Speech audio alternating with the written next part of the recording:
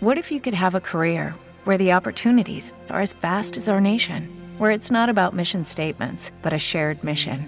At U.S. Customs and Border Protection, we go beyond to protect more than borders. From ship to shore, air to ground, cities to local communities, CBP agents and officers are keeping people safe. Join U.S. Customs and Border Protection and go beyond for something far greater than yourself. Learn more at cbp.gov/careers. There he is. Close to the camera. See, he's 5 pounds right now. We're here at the media day for the 2021 Bassmaster Classic on Ray Roberts. This is a tank. Look at the size of this thing. Progress we've made so far on our Hobie PA14. Got it wired up for 12 volt right now. We got the P127. That money! That's a monster! Got one.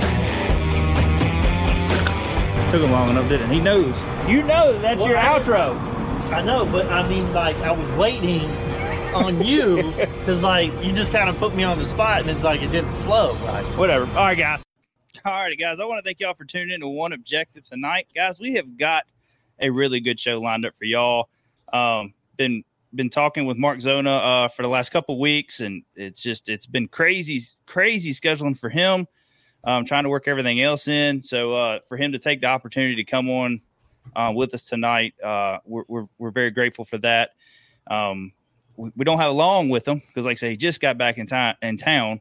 Plus, the Cowboys and 49ers game's on, so we gotta go finish watching that game. That's gonna be a good one. I think that one so far, to me, is better than what the Super Bowl is probably going to be. I don't know. That's just what I feel right now. So anyways, like I said, we got a good one lined up. I want to thank everybody that's going to be joining us now.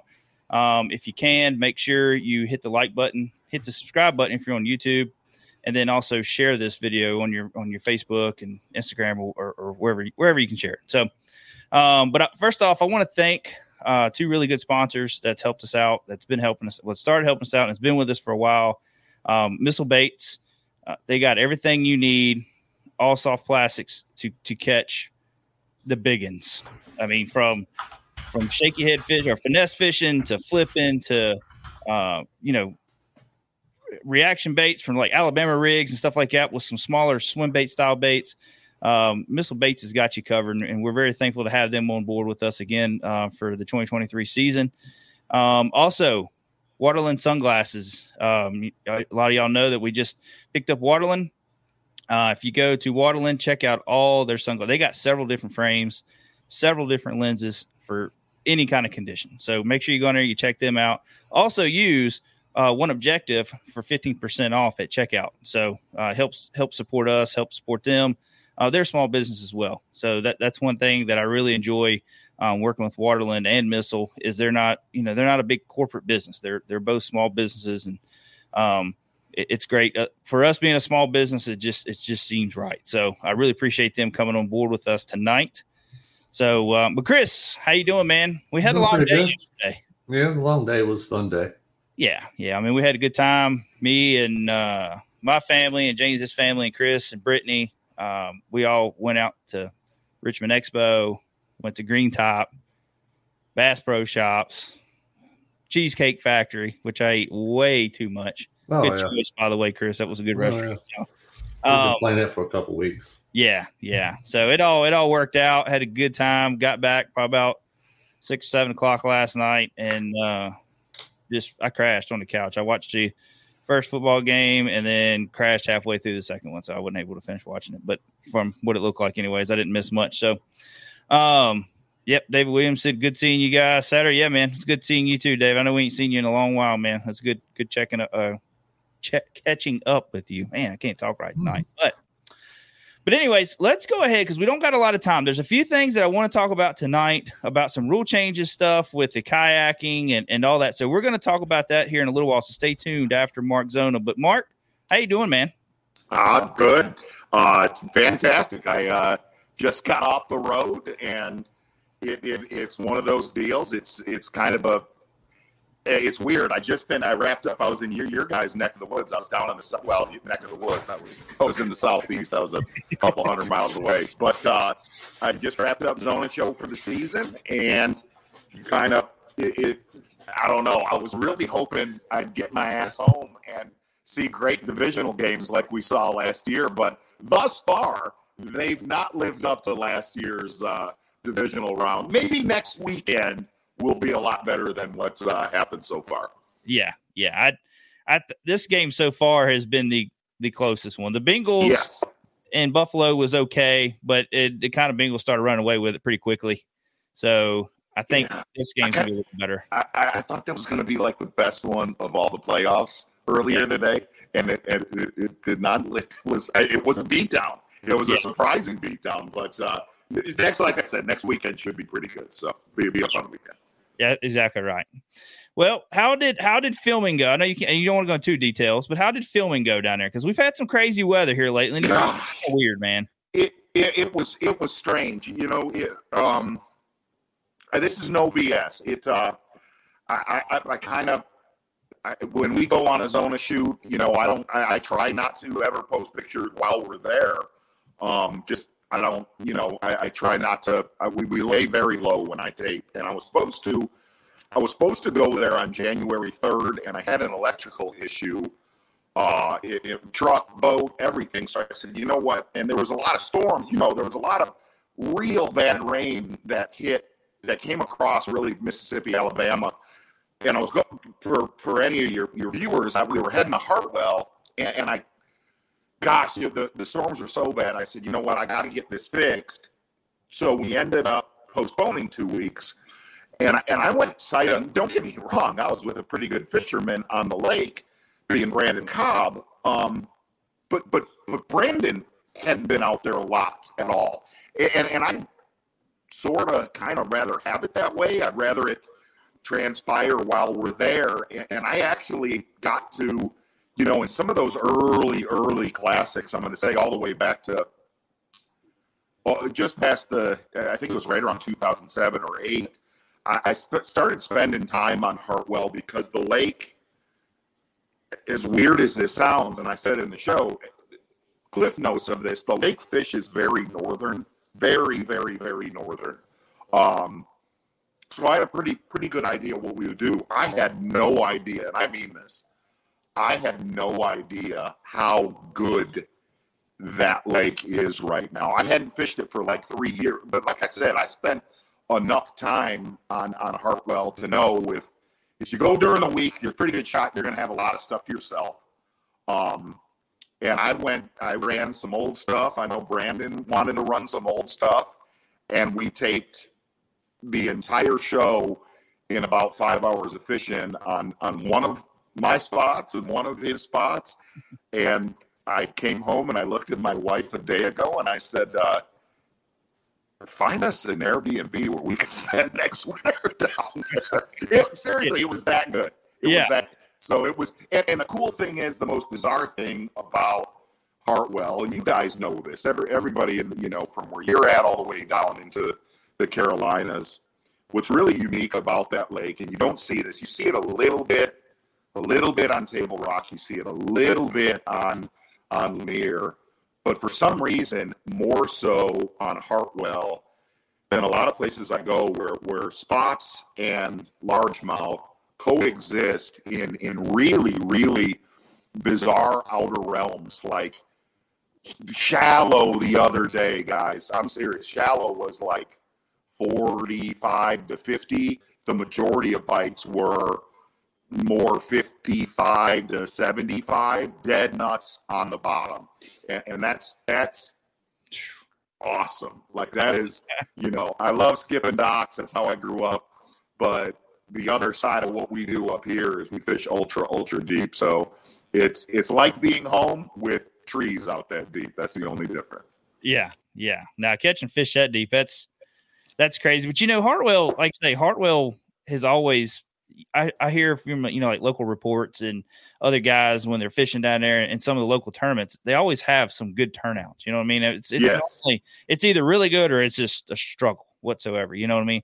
But I think every time the elites go there, it's hit and miss. You know what I mean? Like it's either really good or it's just a grind. The weather's always so crazy down there.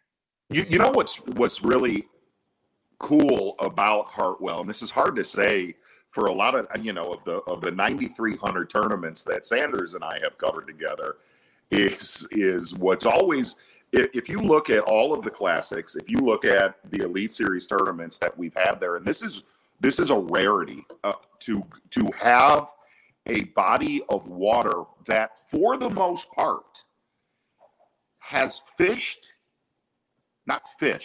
has been won differently every single time we've gone there. It's been won different.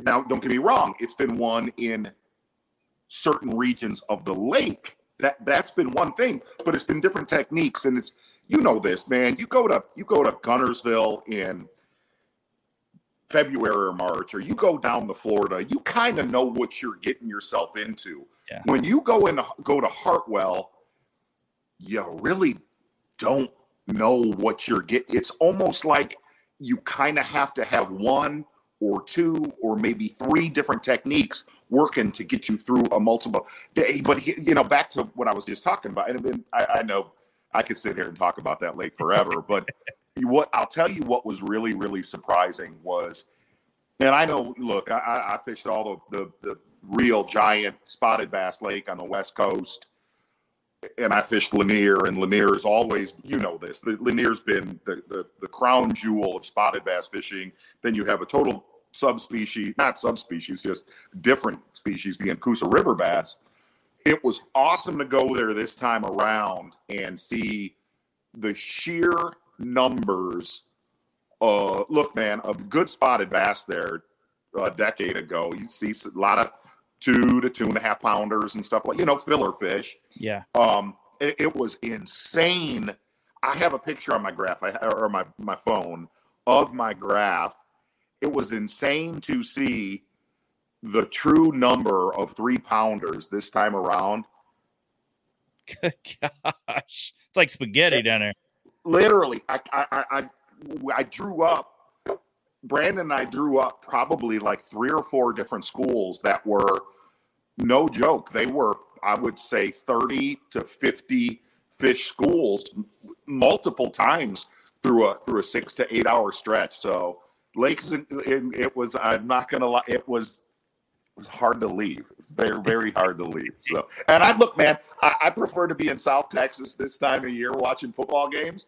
It was cool to spend some time in the Southeast, because I'll definitely be back. I was just looking at my calendar. I was wondering if I can try to get back there before the Elite Series begins. So it doesn't look real good right now. So yeah, and I had a time, like, we don't have a lot of spotted bass around this area. If you do, they're not real big in Virginia. But Gaston here lately has been. It's actually, they have signs up now trying that they're invasive species now, because they were brought there illegally by some anglers. But it makes it fun fishing. You know what I mean? You can go up to any bridge and throw a rig or something like that. You get a bite. Yeah, and just catch them. And me and my buddy did a 1 versus 1. And, man, I caught so many 1 to 2 pound fish that I'm like, man, this ain't going to win, but I don't want to leave them. Like, and then everywhere you go, you start looking at points and you find them again. And it's just, but I wish we could get more of those bigger ones, but I know they don't like them here. So it's kind of like, man, I wish they could understand that maybe it's not that bad on the fishery. I don't know. Maybe those guys could bring more.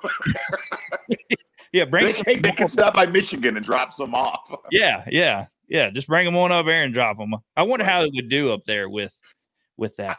I think that I really do. I think I got in some trouble one time. We were covering a tournament on Lanier, and obviously gobies have exploded the size of our smallmouth.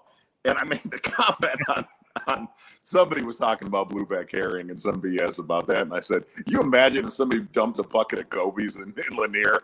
Oh my! You would have thought you would have literally." When I said that, I did mean it when I said it.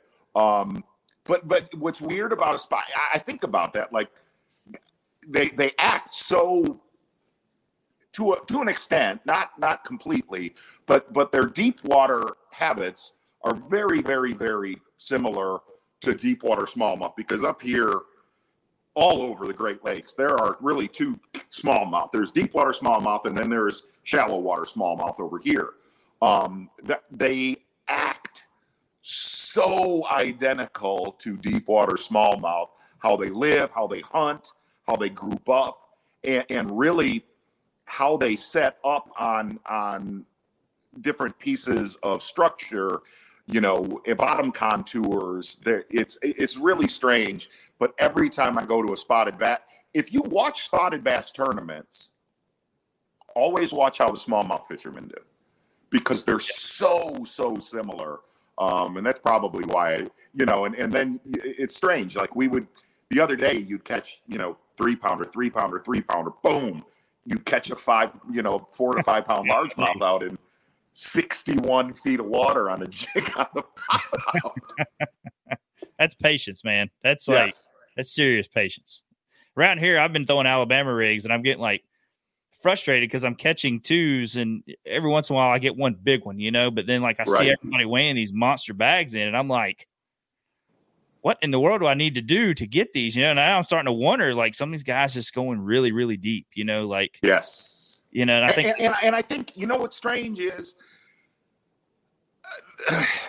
the other day, man, I'm like everybody else. I'm interested in technology. I think technology, where it is right now, also holds. And we can go. Wait, shoot, man, we can go on this for we can go on this for hours. But I also think it as awesome as it is, and as much as it has taught all of us selfishly, it's taught me so much. Like I've never fished the lake I live on. I catch them now out 70, 80, 90, 100 feet, 60 feet down. I didn't know fish did that on these lakes growing up. You know what I mean? But the other day, I turned it off.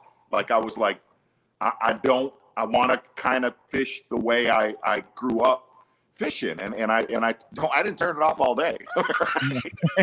I had the flashlight on a little bit, but it, to me also, I'm totally going all squirrely on you right now, but it's strange because I think it's made fishermen lose a lot of their sixth sense. Man, I got to go run a set of boat docks. Man, that's why I think, and I really did. I screwed up. And I think back on it, I screwed up in the classic of all. Wow, it's weird we're talking about this. Of all the classics, the one on Hartwell last year, and you don't know it. You don't know it really until the tournament's done, and you're like, "Crap, I missed that. I just missed it." And what I missed in that was, if you really looked at what Christie did in that tournament, is he used the highest of technology, and he used his total sixth sense when he would abandon it and go dock fishing. And what I've learned with live tech, even myself, and I know that you've got viewers that are going to watch this, the hardest thing is to I don't want to use the words I want to say. The hardest thing is to get off of the horse and say, I'm going to go back to what I know in bass fishing. Yeah. And that was what was special in that tournament. Yeah. And I fully can understand and know what you're talking about there, because I know this time of the year, most of the time, I just pick a shaky head up or a crankbait up, and I would just go down to bank or a jig. And that's what I did. Now that I got it, I'm like, I got to pick an A-rig up, or I see him out here. I need to fish this, something different than what I'm sorry. Are you related to, are you my little brother? It could be. As addicted as I am to that. And now I'm kind of like, oh gosh, I was thinking about it the other day. I was like, I need to just cut this off and go fishing. And then I still didn't. I didn't. It's addicting. It's kind of like net fishing the whole time, So, anyways, throwing an A-rig though, and it's what I respect what you just said. And what's funny is there are a lot of people that have an opinion of an A-rig. Number one, that have never thrown it, but a lot of people that have an A-rig don't I've heard people say, well, I won't throw an A-rig because it takes no talent. Number one, yes, it does. Yes, it does. It does take talent. The other thing is, in A-rig, to me, two things. It's one of the, especially in a clear water scenario, early spring, late fall, that's when it really, really shines. But the other side of it is, it's just a great tool to find them. You may not even catch them all on it. It's a great tool to find where they're at exponentially faster than other lures at certain times of the year. Yeah. It's definitely a search bait. Definitely, for sure. We got one question here. Mark Tomlinson, question for the original Z-Man. What's your favorite old school go-to lure bait when all else fails? Gosh, it's so weird. On that week that I canceled shooting, I cleaned my entire barn and found stuff I hid from my kids hid from me back when I fished a ton of tournaments. And to this day, one of the best, I think, baits ever made. I really think this. I think a hula grub is one of the most forgotten, underutilized. Like a hula grub was a soft plastic stick worm, or this is for kids that are, I say kids, this is for 20-year-olds watching this. A hula grub back 35 years ago, that's what you threw to catch 5 bass and have a limit in the live well. That was like, it worked. It didn't matter if you put it on a lead head. It didn't matter if you put it on the back of the jig. It didn't matter if you flipped it.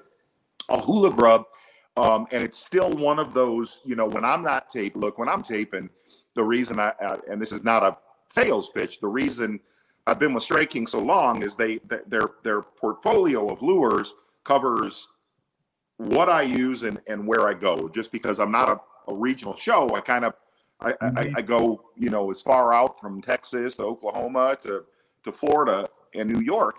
I need but outside of that, I still do, man. I'm a lure.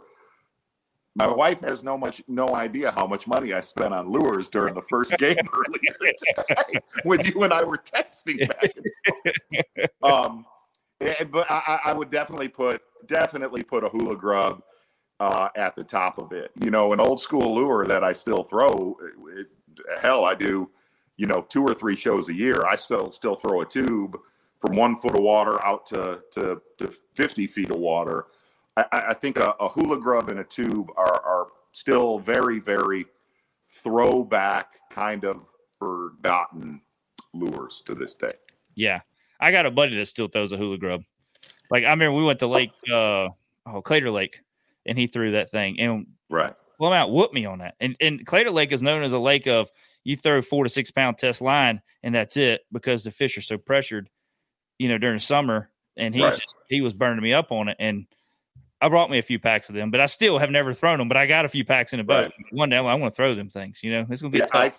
I found a bag of, and heck, I don't as much as I used to. But back when I fished tons of tournaments back in the late 80s and early 90s, all the way to 2000, I would take like a hula grub and take a toothpick and pick out flakes. I would get flakes out of it so it would dull. Like that stuff didn't mean any. In my head it did. Yeah. But I found that, it's funny, I found that bag 2 weeks ago, just an old, clear Ziploc bag. I'm like, my gosh, that was from literally, man, that stuff was like 25 to 30 years ago. And I hid it from myself. Yeah. Yeah.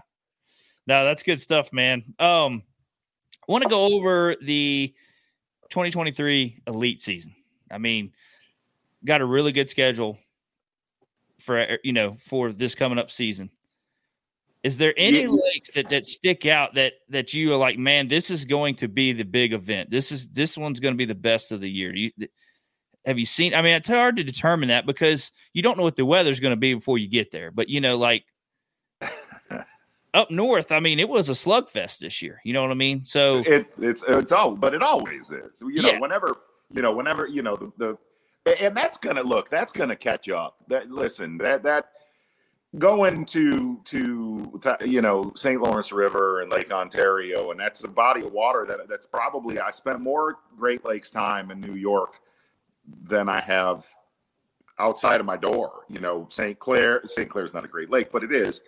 But Erie and Lake Michigan, where I live, I spent more time on Lake Ontario and the Thousand Islands area because of its diversity. It taught you how to be a really good shallow water angler when I was in my early 20s. And it taught you, especially when zebra mussels came, it taught you how to be a good deep water fisherman. But listen, it's gonna catch up. Those fish, notorious. It's why I tape 2 shows there a year. Those fish are not smart. Yeah, they're dumb. They're like I would look at the crew and I'd be like, dude, there could be 8-foot waves. We're gonna get a show in 3 hours, right? When I went back in August this year, and they're getting smart. Where, look, man, it didn't matter if you had a boulder, and there are magic boulders there that are, the size of your truck. Okay. 5 years ago, if there's 15 smallmouth on that boulder, whether it's in 8 foot of water or it's out in 28 feet of water, if there's 15 big ones on it, you're going to catch a dozen of them. Dude, you catch like 1 now. Okay. And it's funny. I was talking with Taku before the season was announced. I don't talk to the guys about, when that season gets announced, I don't talk to them about bodies of water, but I was talking to Taku before the schedule came out. And I saw 1 boat out there like 30 miles out into the lake, and it was Taku. And I went by him. I was taping my show, and he came to the house, and we were hanging out. And I said, Taku, was smallmouth hard to catch this year? Oh, Zona, so hard. So smart. And I knew when he said that, even though that place is gigantic, you can look, dude, you know this. You can look at a schedule, and there's a tournament there after a tournament after a tournament after a tournament. I remember, and I don't want to go on about this, but I remember when I would go there and tape Zona shows in August or September 10, 15, 20 years ago, dude, I wouldn't see 2 or 3 boats in a week. I saw hundreds a day, and there was no tournament there during the week. Yeah. You can only spank a dog so long before that dog is going to move on and not be around you. And I saw that now there's still places they're dumb out there, but you had to burn a lot of gas to get to them. So. Yeah. And I did not answer a single thing that you of the schedule. I think the most unique one we're going to have this year is the Santee Cooper one, being so much later than the other obvious one in there. The Seminole tournament's going to be a beatdown. I've spent time on Seminole that time of year, and that's going to be it's going to be good. Okay. How good depends on mother. That's cliche because that matters in every single one of them. It really, really matters in that one. But I think the Santee Cooper one, it's strange that you bring that up, because I always, this time of year, even though my focus starts to get on the Classic and get on Knoxville, where we're going, we still have two tournaments before that, being Okeechobee and Seminole. But if you look at the schedule as a whole, so I'll throw out kind of the X factor of that Santee, Seminole, and the lay will be interesting. But here's, if you look at the time of year of the first 6 events, okay, and then you look at the transition after that. Usually we only have 2 northern tournaments. A Champlain and a St. Lawrence, or a St. Lawrence and a St. Clair. This year, so we have 3 true northern events. And if you look at the 6 prior, and Such does this all to me all the time. He always wants me to pick it's like somebody picking the Super Bowl winner of next year, not right. Yeah. It's going to have to be, looking at the first 6 events, a really, really number one good shallow water angler. It's going to have to be somebody that is pretty efficient around grass, heavy cover. You know the guys that stick out that are able to drop that and put 3 really good northern events under their belt. To me, the 2 that stick out immediately would be Palaniuk, Christie. Those are the 2. And I know that's low-hanging fruit, but out of those 2, I would put my money on Christie just because of, I think we're going to have a lot of tournaments in his wheelhouse to start. Christie has done really well in smallmouth tournaments. So yeah, I think him and Palaniuk are always going to be the ones that you're going to have to watch. You know what I mean? Yes. In all events. Gerald, the schedule sets up very, very well for Hackney too. Very, very well. Yes. Yeah. And that's what I was really excited when he came back, and you just didn't hear. Came back from where? Well, when he came back from his other stuff, his other series. Yeah, he went on back to the real man's league. Right. I didn't say.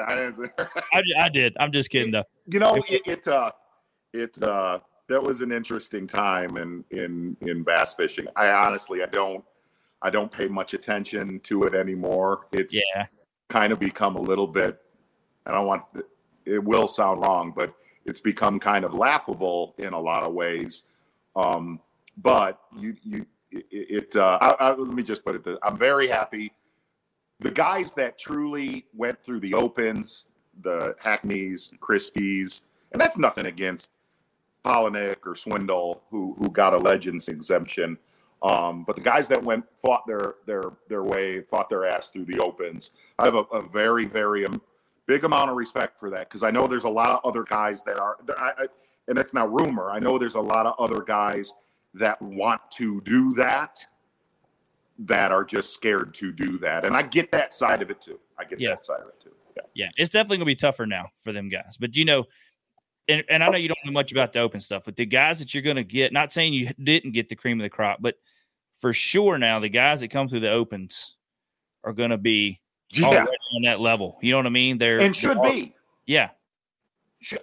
I was one of the guys in the meetings, and I'll piss off friends that are watching this, but I've said this too. I don't think I've never thought 3 tournaments should qualify you into the class or to the Elite Series. I've never thought that. Yeah. For the simple fact that you can get on a little hot streak in your region. Yeah. Right. Now all of a sudden you're traveling all over, and you may not have been ready for it. Okay. Mm-hmm. I think the way it is set up now, if you just said it, man, you said it, Josh. If you qualify now, you're pretty dang ready. Yeah.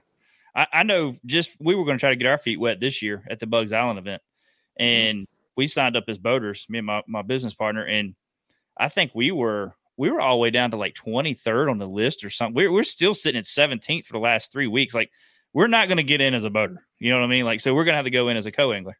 Maybe. Yeah. Who knows? I mean, it's got to be something right at the end to drop. You know? So, but it's like that everywhere. Like, it was 175 guys. I think that's what it was. 175 guys or something like that signed up for all 9 events. I mean, that's phenomenal. That's a lot of money out of 175 guys to do that. That's a lot of yes.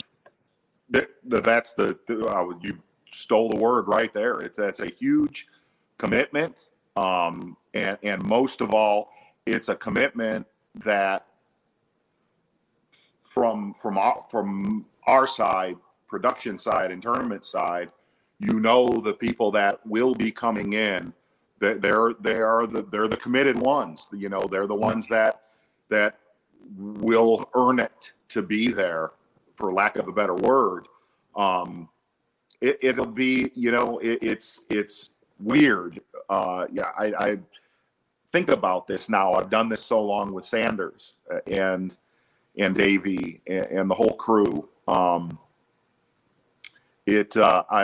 wish I was still doing it 10 years from now, 15 years from now to see where it goes. Will I be doing it then? No. I will be in South Texas by then. But it's been awesome. It's been such a roller coaster through the last, it's been, almost half of my life that I've covered that organization. And it's in a good place, as you just said, in a roundabout. It's been Bass is in a really good place right now. And I loved my early years, man. I loved certain tournaments back from, the mid 2000s, but really, and I mean this, the last 4 years of covering bass has been the most fun I have had covering a lot of the new anglers and watching them go this way. It has exponentially been the most fun I've had calling tournaments with Tommy. Yeah. Bass has really stepped it up. I really enjoy following it. The live coverage. Some tournaments can be boring, and you guys have said it on there before. Sometimes you're just like, are these guys ever going to catch anything? Or having the camera in the right angler's boat. It's just sometimes it's luck of the draw, but it is fun. It's still. I know those tournaments you speak of. Yeah. I was sitting there. You're like, my God, we're going to see. Hey, listen. What's funny is, I wish we could air the crap that we say during commercial break. I really do. Yeah. There was one time back in the first days of Bassmaster Live. I know our mics were hot, and somebody sent a message to Bass. Wow, the commentary during the commercial break is better than the commentary during. But look, you're gonna have though. Here's what's funny is every time that we've gone to the Sabine, I'm the first one that bitches before we get there because it's hard. It's hard. You're carrying 7-8 hours a day. I remember saying this. I might have been the last time we were there. I remember saying to Sanders, it was so boring. It was not there. I don't know. But I said, Tommy, you got to be killed by one of these horror flick killers. You got to be killed by Freddy Krueger, Jason from Friday the 13th, or Michael Myers. And as producers in my ear, he's like, don't go there, right? Don't do this. Don't. I said, no, I'm doing it. I said it out loud. I said, no, I'm doing this. I'm doing this. And here's the best part. Tommy answered it. Like he was that. But what's funny about those grinders is they end up close at the end, which creates, no matter what, goofballs like you and I will still tune in just to see who wins the thing. But it is at times painful getting to that point. I will tell you, I looked at the Scorpion. I looked at Karen last year. One of the hardest tournaments I've ever called in 20 years was Oahe last year. Oh, yeah. It was just a hard, and they were catching them, but every single look, and I goes back to what I was talking about live technology. It's great. Yeah. It's painful to watch. Yeah. Painful. Okay. And the problem with that was, so the top 10 anglers going into the final day. Now, mind you, we had already covered 30 anglers. They're all doing the same thing. Tommy, let's go from Chris Johnston over to Austin Felix right now, doing the same exact thing that Chris was doing and that Seth was doing. There was no, to me, the tournaments that don't have a lot of diversity, when you have, look, I can handle a total sight fish and slugfest because you know what you're going to see. You're going to see 6 to 10 pounders, high fives, and fireworks. But those are also hard tournaments because you have to pick out the little things. What makes Drew Cook win? You know what I mean? Yeah. Why? I'm okay with that. But looking at a dude, all 10 dudes, staring at their screen. And here's what I've had this talk with people. Whenever a cameraman, because I've caught myself doing this when I'm hosting a Zona show, when I'm staring at a live unit, okay, and sometimes I forget I'm actually hosting a show and I might have to speak, right? And my camera guy's talking to me. It's almost like when you're texting, right? You're sitting there texting, and someone asks you a question. You're like, "Oh yeah, no doubt, yeah." And that is what it's like when somebody is staring at the screen of their life. They're very focused. They're focused and very boring. Yeah. Yes. Yeah. I'll tell you, I'm going to name drop here. Unnecessary name drop.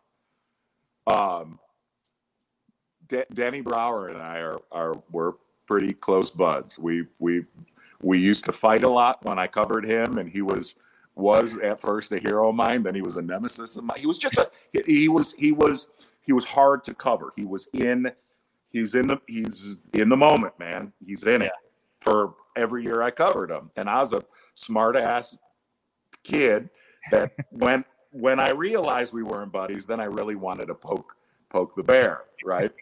But we it's funny, when he retired, we became very close. And it was during that tournament on Hawaii, and he goes, "You are really struggling with this, aren't you, right now?" I said, "You have no," I can't say the exact words, but I said, "You have no," and it's weird. You'll always, and some of them, like that one was kind of unforeseen that it was going to be that hard to cover. A lot of ones that you think may be really good ones to call and weren't. And then there's some that you're like, "Oh, this one might suck." And then they're the best ones of the year. So it's always different and very hard to predict what live ones are going to be phenomenal and which ones are, just a typical tournament. Yeah. Got a couple questions here. I want to get to one that just came in though, because it's what we're talking about right now. Eddie J said, would help if all the units had video output like the Humminbird Apex units have, like where people, I guess you could sit in the corner of the screen and watching what they're doing. But I don't think no pro is going to want that. Eddie J, are you in our production meetings, Eddie J? Here's the problem with that, and it's a legitimate number one to me. You remember the World Series of Poker on ESPN back in the day, right? And they had that card camera, okay, where you could see the cards that the player had, okay? That changed the viewership from a couple 100,000 into the millions, the card camera. I think what Eddie J just said right there would 1,000,000% change the viewership of fishing tournaments as we know it. Okay.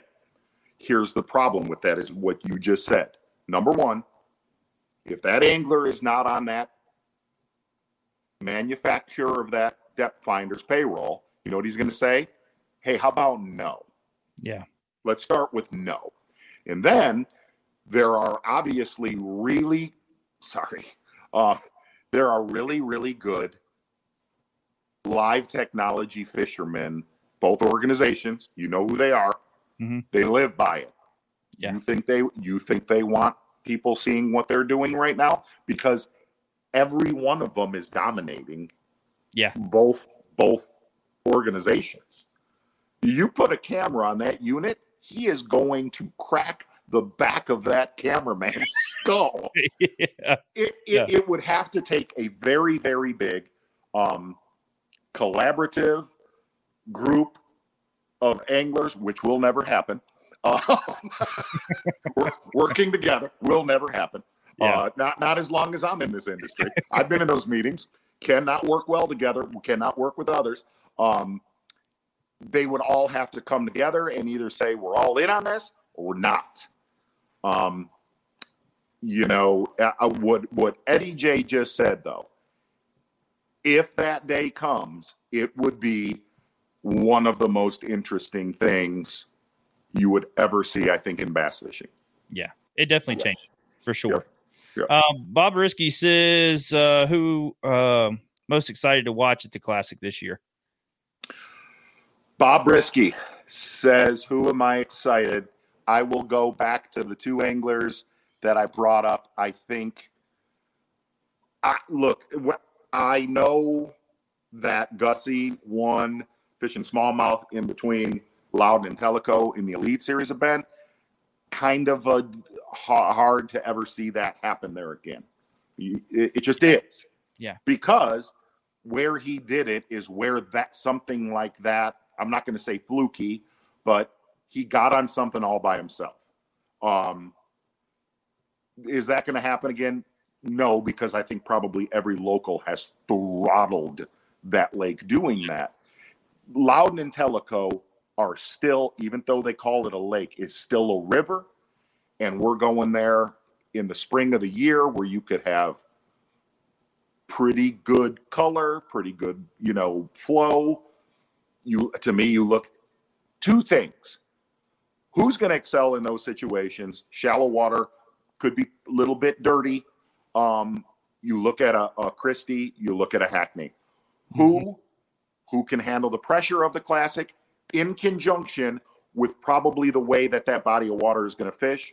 Those two would be the one. And if I had to pick out of both of those, I think Hackney has to win a Classic in his lifetime. Yeah, I think he knows that. He would be the only one to win Angler of the Year, Bassmaster Classic, FLW Cup, and FLW Angler of the Year ever. Nobody's ever done all four. I think he knows he's only got so many more shots at the end zone. So yeah. I'm gonna go. Maybe it's sentimental just because him and I party together. I don't know. Oh yeah. So yeah. Who knows? Might be that too. Be that too. Well, I think you're right there, and I think Jason Christie is going to be a hard one to beat now because he's got that one under his belt. Yes, that pressure's off. Agree. I think that he's going to be a hard one now because he's got it. He's won it. So now the nerve is gone. I mean, you'll still have that nerve. Day 3, you'll still have that nerve. You got a chance of winning again. Yeah, what's strange about the Christie thing though, and again, we try to stay very unbiased. Yeah.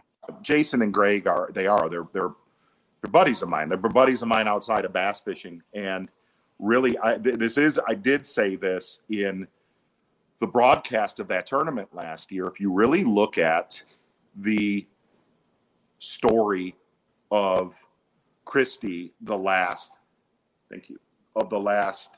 couple years, it's so improbable. It's so like you couldn't write it. Yeah. He leaves for his field trip, okay, after losing the Classic at Lake Hartwell, okay, that he should have won. Dude, he should have won that tournament. Just is what it is, what happened. Leaves, goes on the field trip, requalifies the first year he gets in the Opens, comes back to Bass, wins an Elite Series, then goes back to the lake. Back to the lake he should have won the Bassmaster Classic on and wins it. Dude, that's like a Shawshank Redemption movie. Like at the end, you're like, did that really happen? You know what I mean? Yeah. Like we could have went anywhere. We could have went to Fort Loudon. We could have went to Gunnersville. We could have went to Grand, whatever. Well, Grand Lake, he almost won there too. But you see what I'm saying? And I guess the point I was going to make is the odds were so astronomically against him for that to come together like that. You almost could see it happening again this year. You know what I mean? Yeah. You could see it. We've had repeat winners for the last several years of a Classic. You know what I mean? Like, right. It's been crazy. But let's get to another question. Scott Butcher wants to know what angler is going to have a breakout year this year.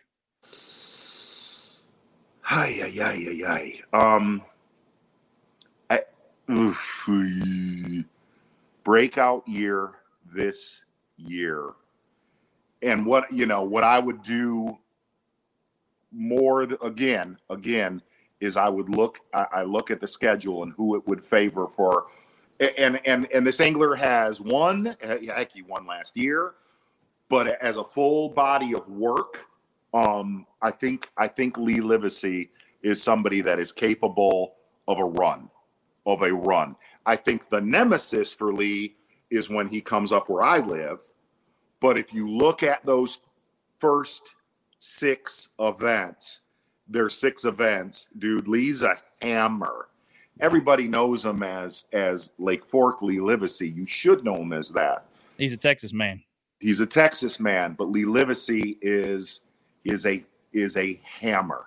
If he could put that piece into the puzzle of smallmouth, I think Lee's going to be a handful the first 6 tournaments. Yeah. I think you're right. He's a good angler. I've really been following him with his YouTube channel. He started, and he stays with a good group of guys too. Yes, with Caleb Summerall and yes, Marty Robertson and all them guys. Like it just. I'm gonna throw one more. Now my brain's on this now.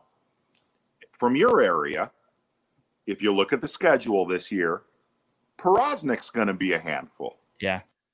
Porosnik is a guy that should hold an Angler of the Year trophy. Yeah. He's a that great shallow water fisherman. Dude, he's friggin' one of the finest smallmouth fishermen in that field. He really is. And it just, it's interesting because he was dominant. He was very consistent on the Elite Series. When he went on the field trip, he won hundreds of thousands of dollars and left the field trip and came back to bass. You just feel like he's an angler. If he gets on a ride, that he could boat race the field and take a lot of, especially with the bodies of water and the diversity that we're going to see this year. I'm going to throw Livesey to the side, and I'm going with Porosnik breakout year. Yeah. We're going to see. We're going to hold you to it. We're going to hold you to it. All right. We're going to get 2 more questions, and I just want to ask you one more question because we've gone way further than I wanted to, because I know that you just got back and you didn't have a lot of time. She's staring at me.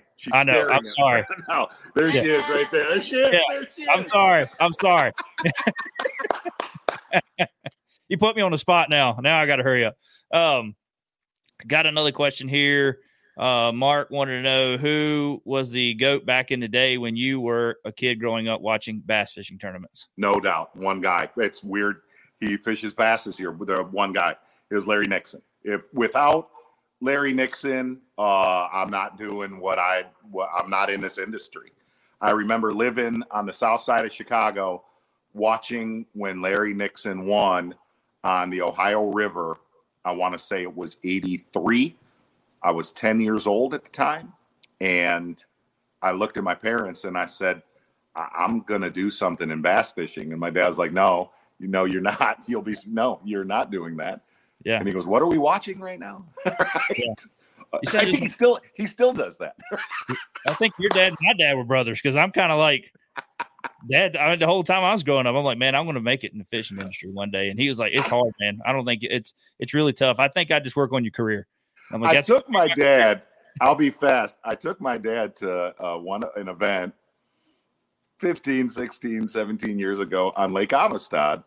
And Tommy and I covered the event, took my dad out to dinner. He looked at Tommy and I, and he goes like this, y'all get paid for this, huh? Hard to believe. Anyway, Larry Nixon, by far, and Larry knows it. I've talked to him about it, and he's going to come on the Zona show this year. He was a driving. I don't know why. Larry's a normal dude. He's a wickedly good bass fisherman. But he was just somebody, like, growing up, I'm like, that dude right there. And that's no offense to, I actually had to do an interview about this. Why did Larry Nixon do that and Rick Clunn didn't? I said, because I wanted to see Rick Clunn lose. And I hate saying that, right? Rick's a friend now. But Larry Nixon was like he was the dude. He was he was the Walter Payton. All right, last question here is when are we going to see Zona and Milliken in the boat together? That conversation has to be happening already. He had trick fishing. He has contacted me, and one of these days we'll probably do that. I have a lot of respect for what he's done. You know, that's a hard gig, man. To grab a bunch of GoPros to start. I think he's from Nebraska, and say I'm gonna pull all the roots and I'm gonna move down to Texas. Yeah. Number one, Texas is not all that welcoming to you to say, hey, welcome, come on in, fish all our lakes, do some YouTube video. No, they don't like that. Mm-mm. I trust me, I know I'm in Texas a lot. That day will come though. I have a lot of respect for so many of, especially what he did, because I remember that's kind of when YouTubers were frenzy, sharks in a pool, and I don't know, they all like make fun of each other, and then they're all hugging. It's weird. It's a weird dynamic. It's something I don't understand, but he kind of has done his own gig, his own way, and that I do respect. So hopefully that day dude, if he wants to take me them spots where he catches 5 that weigh 50 pounds, man, I'm all in. Call me up. Don't burn them before I get there. That's right. Real quick before we let you go, I wanted to cover a little bit more, but we got the questions. So, I'm thankful for all the questions we've gotten, guys. I really appreciate it. I want 3 baits because I want to do some wintertime fishing. 3 baits. What are your top 3 baits? Let's say we're mid United States. We're Tennessee, Virginia, North Carolina. Right now, now. Yeah, right now. What is your 3 top baits that you're going to have tied on? Very easy. I had all 3 tied on the other day. A 3/8 ounce Damiki head, baby Z2. Period. Smoky shad, that just go to work with that. Number 2 would be a 3.25 Rage Swimmer on a 5/16 ounce ball head. Number 3, 3/4 ounce tour grade football jig, color green pumpkin craw, baby Rage Menace trailer. Does not have a lot of action, subtle cold water jig. Those are the 3 I would have tied on because I had them tied on, and I'm gonna somehow go fishing again before the Elite Series begins down in Tennessee. And those are the only 3 baits I would throw. Awesome. I really appreciate that answer. Mark, I really appreciate you taking the time with us tonight, man. I know we said 30 minutes, and here we are. Well, how long were we? Josh, come on, man. The game's on. Man. What quarter are we in? Is it 4th quarter like, now? I don't know. I turned it off because I would have just stared. Oh, my God. Man, you're killing me. All right, man. Well, I appreciate it, Mark. Look forward to seeing you down at the Classic. I always try to get there behind you guys when you're all filming and doing something crazy sometimes, but I don't think I ever make it on the show. So let me give you hold on. Before I leave, let me give you a story that happened at the Classic last year. True story. We are at a commercial break. Johnny Morris came, they have the Classic roped off, right? Yeah. This is a true story. I have a picture on my phone of this. It's roped off. Johnny comes under the rope, the barrier, runs to the set to give me a hug, and the set manager attacks him because she thought he was a nutbag fan. And I screamed out loud. I said, no. So she thought I meant no, stay away to this dude. So she goes hard. Dude, and she's a beast. I mean, full-blown muscles, cardio, right? She bear hugs him, puts his hands behind Johnny Moore. This is dead serious. Puts his hands behind his back and puts him against the ulterior stage. It was like the best 30 seconds ever. Like the dynamic that was going on, you could not have made up. You know what I mean? And then you got to keep a straight face when you go live. You know what I mean? Like, well, then I just pulled him up on. It was funny. I pulled him up on the set. I said, Johnny, join us on live. and he joins us. Hey, how you doing? Thanks for having us. Good tournament. And he goes just like this. Okay, I'm done. We're live, dude, on Fox. He goes, okay, I'm done. And he just gets up and walks off. Anyway, seriously, thank you for having me on. Come say hi at the Classic. I appreciate it, man. See you, buddy. Thank you. Thank you. Bye. All right. That was a fun show. I'm sorry about the internet connections. I don't know what we got going on. I don't know if it's my internet, Chris, or your internet, or I don't know. But it was just dropping there a couple times. So I never dropped on mine. Oh, really? It was showing like loading on mine. It was me and Zona, but your screen wasn't there, so I couldn't tell. But anyways, I hope everybody got it wasn't much. It wasn't much. So, but I appreciate all the question, guys. Really love it when we get a lot of questions on. I wish we could have got to more. Me and Mark talked earlier. He's like, man, I just got back in from filming. Can I just get 30 minutes tonight? I hate to do that, but I just can get 30 minutes. I was like, yeah. And here we are at 9:00. So we got an hour, but said he couldn't tell down here in the mountains of Florida. yeah. Big old tall heels you got down there. But no, it was fun, man. That was a really fun show. The last show that we did with Mark, I think that was, man, that's been several years ago, Chris, because I was still doing them here in my kitchen when I had Mark on my laptop. And those were the other place you lived? No, it was here. I remember it was here because we didn't have the studio, the first studio set up in the studio. Okay. We had our other one. So, we didn't have nothing. We had the kitchen table. That's what I had. And we were just doing the live. I think it was just the sound. I don't know. I don't even know if it was. I can't remember how we was doing it. But anyways, I remember having them on. And it was a good show, fun show. And Mark's so easy to talk to because he's so full of life, man. He's got so many stories, and he's an announcer. You know what I mean? Yeah. Like he knows how to carry on a conversation and keep it going. And I really appreciate it. Scott had a couple more questions. I wish I could have got to them all. I'm sorry about that, Scott. There's a few. I think it was a couple other questions that came in. Great show, guys. Augusta County Fishing Expo, February 11th, 12th. We were really wanting to make that. The problem is my wife has planned something for me for my birthday that weekend. So I'm not going to be able to do the Fishing Expo then. But we definitely maybe one day plan on getting back into doing some more expo setups. And I'd really like to do the Richmond one. But we'll get into that here in just a little while. That's the reason why we really haven't done it. But anyways, no, fun having Mark on. I can't wait to see him down at the Classic again. I'm excited to get down there for the kayak championship, and get down there and fish Chickamauga. I've been doing my research and a lot of homework. But like Mark talked about earlier, there's for the Elite Series, there's 2 events before that. And that's the same thing with us. We got Guntersville before that. And it's hard for me to wrap my head around. Like, I want to win the Classic. You want to do well there.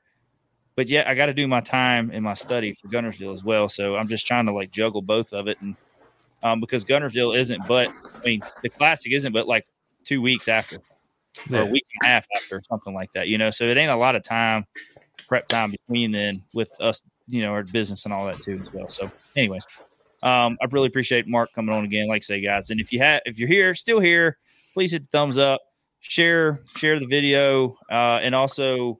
If you're on YouTube, hit that subscribe button. We got some more videos going to be coming on a regular One Objective channel soon with a few products we're going to release here soon. And then, like I say, we got some fishing videos on One Objective Outdoors that we're going to be pushing this week. So excited about that. They are short videos. I ain't going to lie. Man, it's been a grind. It's been a grind. Yeah, that's what I should just turn them into and not even do a YouTube video. But it's a vlog, man. I think people like to see you struggle a little bit. You know what I mean?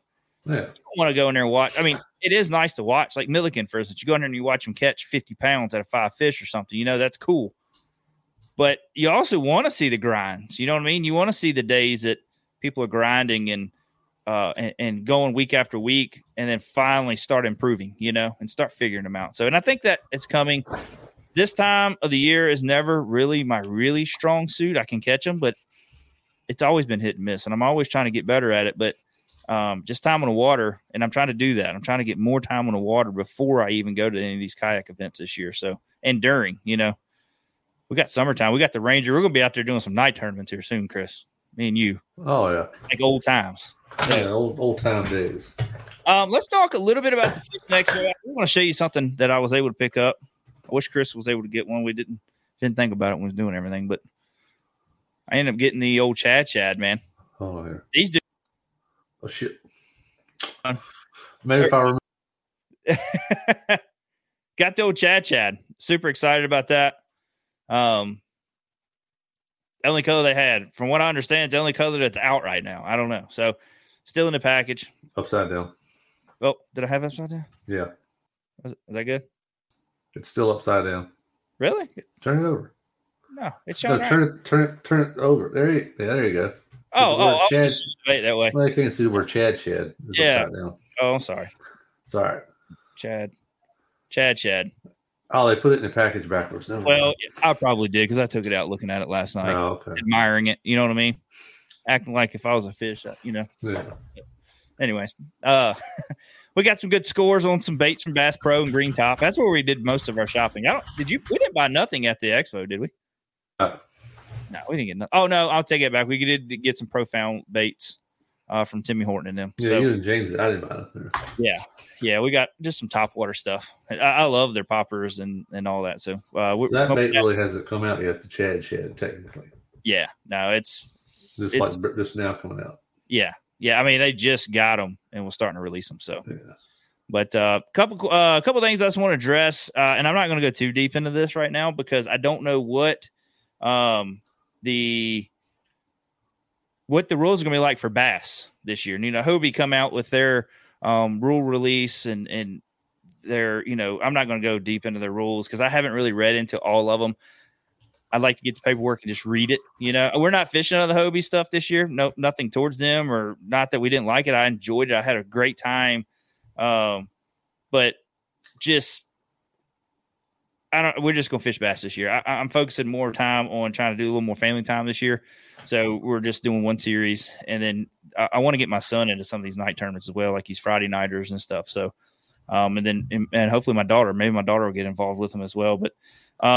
But I did want to go over just a little bit. I seen, man, I've seen some comments that people have made that have gotten really, really butthurt about some of this stuff that's going on with the rule changes. And it seems like the biggest complaint I have seen is the designated ramps. And yeah, Craig, I'm sorry, buddy. It's kind of spur of the moment thing. We just went up. We got up there super early. And then we went and was just kind of doing a thing with the family stuff, just kind of spur of the moment. So I do apologize for that. But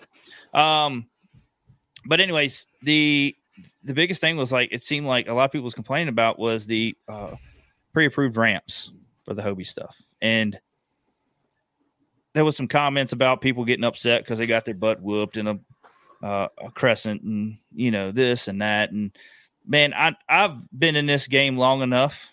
Chris, me and you've been up there to the lake and seen some of the biggest pile of junk boats with people. Ain't got no carpet. Boat looked like it been sitting in the side outside in the freaking for 30 years. You know what I mean?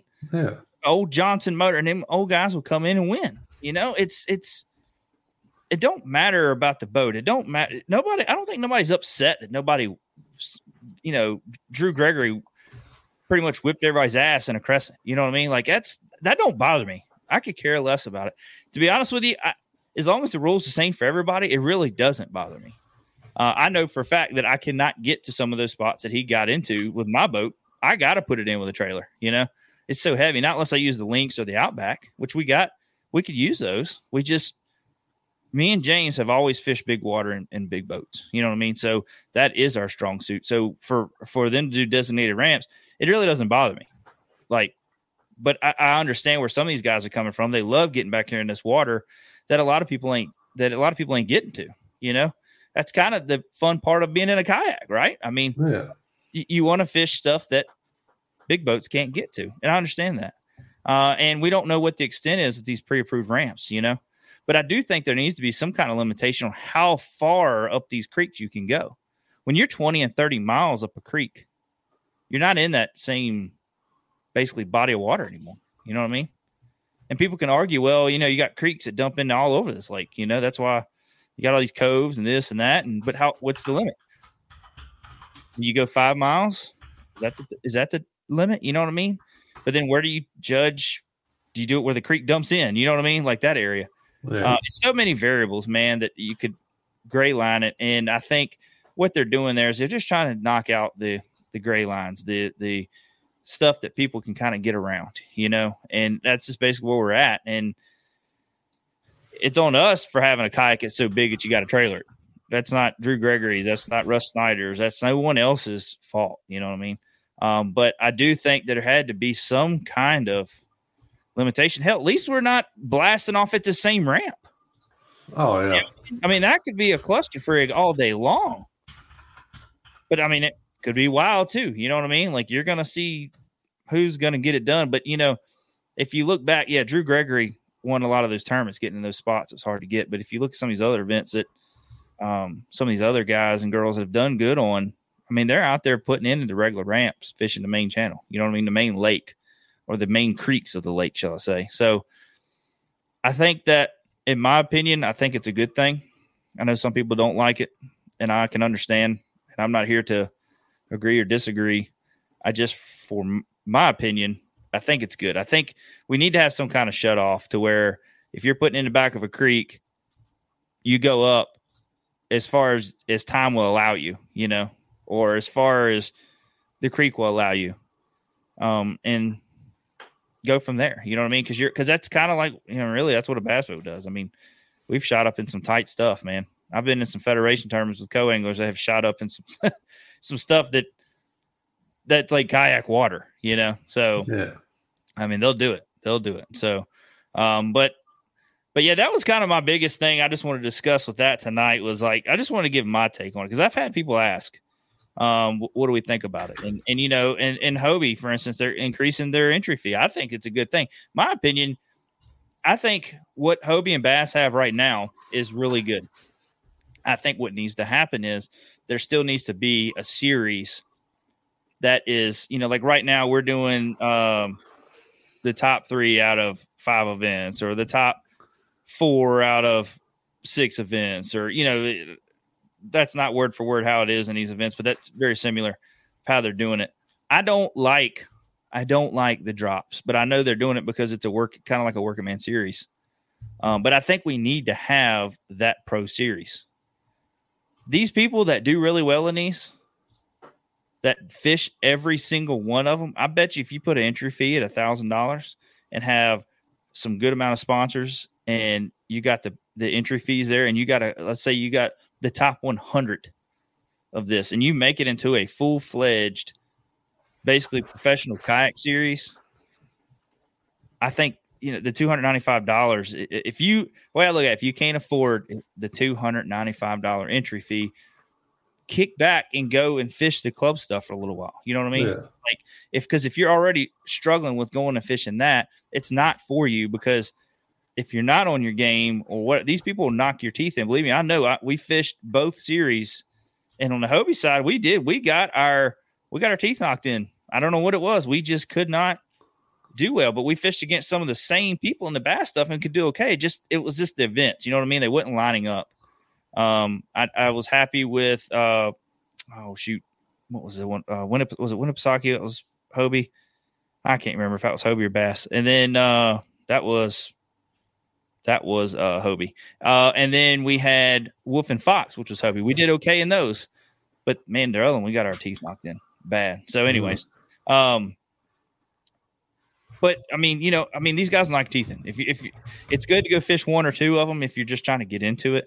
But I would definitely start at the club level, see if you're ready to go and fish these other ones.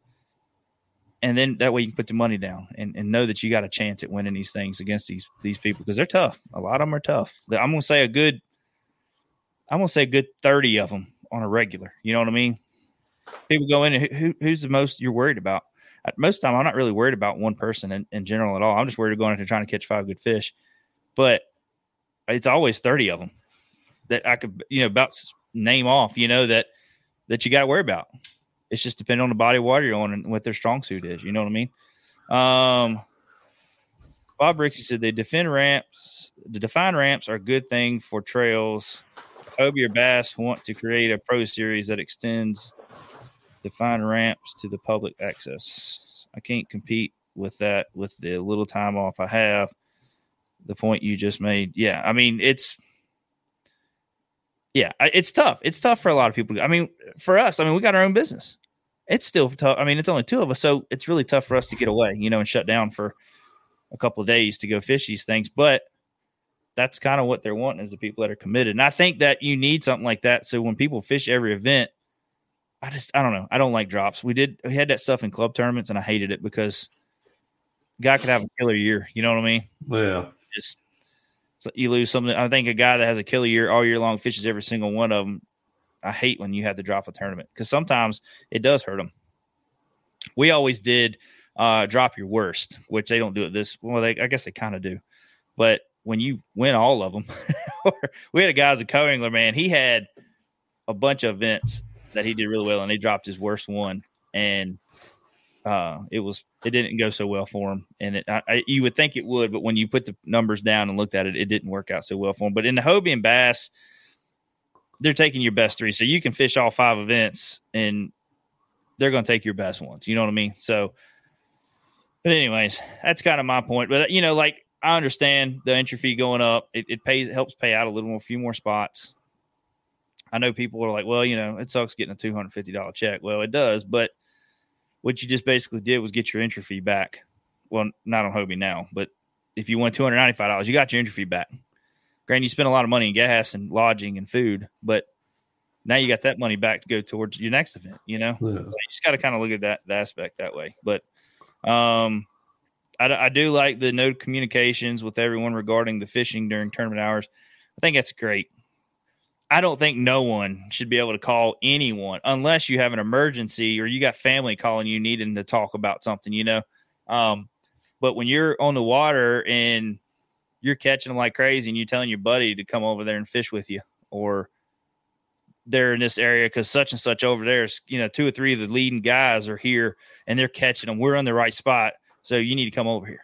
I don't like that. Or you're catching them off a buzz bait and your buddy's throwing a shaky head and he ain't getting nothing. And you call him, hey man, I'm catching him off a buzz bait. And he starts, doing good. I think it needs to be up to the anglers to make those decisions, not a buddy calling. You know what I mean? So I think that's great too. There's a few more rules, but once that rule list drops, we're going to go over it and talk about it, and some things I really like. But I think the defined ramps for me, I really like it, my opinion. So, but anywho, I don't think we got anything else to discuss, do we, Chris? No, I don't think so. It was good. It was a good show. I had a good time talking with Mark Zona. If you guys haven't yet, make sure you go check out waterlandco.com. Check out all their sunglasses. I love mine. Love my sunglasses. I actually got, what was mine? I don't have them sitting down here. Mine was the green lens. What color did you get on yours, Chris? I can't remember what the name of the color was. I don't remember the name of it. Yeah, but I had it right on my head, and then I just forgot it. But anyways, they got the blue, green, and then they got like a grayish. I think everybody got the green ones too, if I'm not mistaken. James got the blue lens. I'll have the name. I'll get the names right next time. I'll write them down. I can't remember the names right off. But super, super great company, small company. And, but anyways, they reached out to us and wanted to come on board and work with us and have enjoyed every minute of it. So just make sure you get there and help support the channel because they support us. I want to support them. Just use promo code OneObjective to get 15% off. And like I say, they got all kinds of different frames. They got a bunch of different frames. So depending on if you like some that wrap around your head really good, or if you just like them kind of sitting out there in your face, then they got some of the ones I call them like the big goggle style. Oh yeah, it's like the Pit Viper simulator, Yeah. So they got everything, man. So make sure you go check them out. Also check out Missile Baits. You can check out Missile Baits either on their webpage, missilebaits.com, or you can go to oneobjectivebf.com and check out all our tackle that we have. And we've had a lot of questions about our nav lights. If you haven't signed up for our email list, you can do that. That way we kind of let everybody know the new products we got in stock or stuff we just got back in stock. We've been out of stock for a while, and our nav lights have been one of them. We got them in. They're going fast. So make sure you go check them out. They're 12-volt system. You just wire them into your switch, and they're bright. and they work perfect on our mount. So anybody that's, wanting to put a bow mount on their kayak, we got you hooked up because we got the lights. When you put your mount on, you lose your handle, right? So we got our handle on ours. We're pretty much one of the ones in the industry that's really perfected that right now. And so now we have a full-fledged handle on our mount. So anybody that's been ordering from us, that's kind of one of our big top sellers. So, but anyways, guys, make sure you go check out OneObjectiveBF.com. Check out our YouTube channel. Hit the subscribe button on both on One Objective Outdoors and One Objective Bass Fishing. And also, if you're on iTunes, please give us a rating. Let us know what you think about the show. Hopefully it's a good one. And give us a 5-star there if you don't mind. So other than that, we'll talk to you guys later. Y'all have a great, safe weekend or week. And share some fish pictures with us. See you later, guys. Bye.